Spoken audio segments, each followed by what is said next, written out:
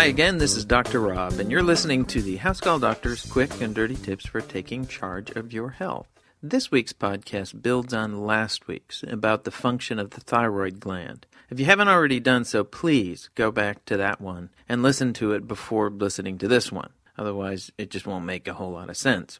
Today I'm going to focus on what happens when things go wrong with the thyroid gland, spending most of my time discussing when it stops working. I'll also discuss some of the issues around thyroid replacement medication. There are 4 main problems that can happen with the thyroid. Okay, back to the thyroid. There are 4 main problems that the thyroid can have. It can get big, it can have lumps, it can put out too much hormone, or it can shut down.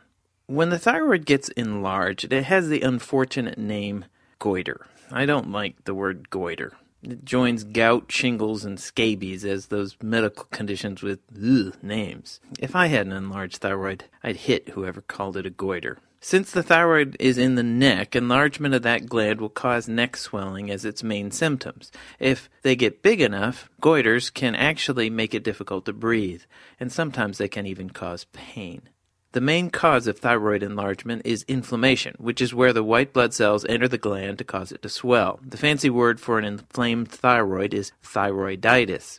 I'll discuss a little bit later in this podcast what exactly causes different kinds of thyroiditis. There is one other cause of thyroid enlargement, and that is a lack of iodine in the diet, which is actually one of the main reasons iodine is added to salt. Thyroiditis has 3 main causes: medications, virus, and autoimmune disease. The last 2 causes are sometimes associated with an increased thyroid hormone put out by the gland, which is, as you recall, called hyperthyroidism. But regardless of the cause, a big thyroid isn't normal and should always be brought to your doctor's attention. Sometimes people get lumps or nodules on their thyroid gland. The big worry here is thyroid cancer, and so usually blood and radiology tests are performed to decide if more tests need to be done. Most lumps end up not being serious, but suspicious ones get a needle stuck in them to check for cancer cells. The good news is that thyroid cancer is not a very aggressive cancer, and it's usually fixed by simply removing the thyroid surgically. Like thyroid enlargement, lumps aren't normal, and they should always prompt you to see your doctor.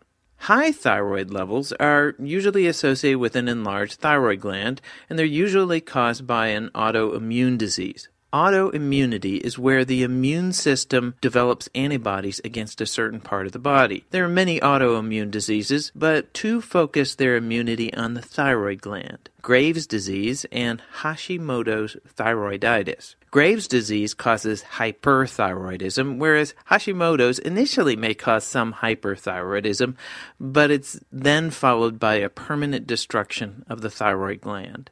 High thyroid hormone levels can cause nervousness and sweating, increased heart rate, increased bone loss and osteoporosis, and a serious heart condition called atrial fibrillation, or AFib. Atrial fibrillation happens in 10 to 20% of the people with hyperthyroidism, and so people with new onset AFib should always get their thyroid checked. The treatment of Graves' disease is to actually shut down the gland with medication and then permanently disable it with surgery or radiation. Actually, the most common cause of hyperthyroidism is when people take too much thyroid medication. The serious problems associated with too much hormone should underline just how important it is to get your levels right. So what about hypothyroidism? Well, hypothyroidism is by far the most common thyroid problem I encounter as a physician. Hashimoto's thyroiditis is the most common cause, but certain viruses can cause it too, as can surgeons wielding knives. Unlike hyperthyroidism, however, hypothyroidism is usually more subtle in its onset. The most common symptoms with hypothyroidism are very nonspecific and include dry skin, hair loss, fatigue, weight gain, constipation, depression, menstrual irregularity in women, and high cholesterol. As you may have noticed, a lot of people have the symptoms of hypothyroidism. There are a lot of tired, constipated, bald people who are depressed about their weight gain. Most don't have hypothyroidism, but I do often test for it just in case. The dream of taking a pill to fix all these problems drives many people to my office asking to have their thyroid checked. Actually, all people with high cholesterol and women with irregular periods should be screened for hypothyroidism. Truthfully, I find hypothyroidism more in this group than I do in the obese, tired, constipation, and depressed crowd. Sorry. Treating hypothyroidism is a subject of much discussion and some controversy because doctors don't always agree on which medication should be used. Some people feel that the medication replacing only one specific thyroid hormone, T4, is the solution. The most common medication given for hypothyroidism is levothyroxine or Synthroid. Now, the doctors feel that giving T4 is adequate because there's a lot of it that gets converted to T3 in the body tissues. But another school of thought says that medication should be given to mimic two thyroid hormones, T3 and T4, and not just one, to more closely reproduce the body's normal state. That can either be done by adding a small dose of synthetic T3 in the form of a medication called Cytomel, or using a combination drug. The most commonly used combination drug is called Armour Thyroid, which is derived from, I'm sorry to say, crushed up pig thyroid. Some doctors are vehemently opposed to the use of Armour Thyroid because of consistency problems with the medication, whereas others think that to mix T4 and T3 helps making people feel more normal. I'll actually finish this podcast by giving my quick and dirty tips on treating hypothyroidism. Tip 1, take your medication. If you have a low thyroid gland and have been prescribed thyroid medication, you need to take it diligently. Low thyroid can not only make you feel tired and fat, it can lead to other significant problems that could actually shorten your life. Tip number 2, get your thyroid levels checked regularly.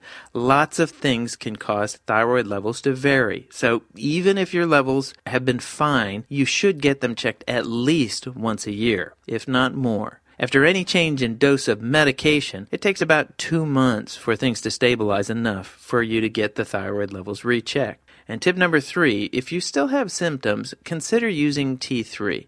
This actually comes from my own personal experience with patients. I've seen the fatigue associated with thyroid hormone significantly improve after using a little bit of T3 in the form of Cytomel. I'm not a huge fan of Armour Thyroid. Something about crushed up pig thyroid makes me hesitate. But as long as the blood tests are okay, and the patient feels good, I'll flex with the patient's wishes. Again, people actually feel a lot better if they take a little bit of T3, in my experience. I'm really only scratching the surface on thyroid disease, but more details would actually get dull to the non-thyroid crowd out there. But everyone should at least understand this very common problem and get tested if there are any symptoms suggesting a low or high thyroid level. And also, don't forget about the bumps and the enlargement of the thyroid. Get it checked out. And don't forget my sponsor, yourbabycan.com/podcast for their remarkable product.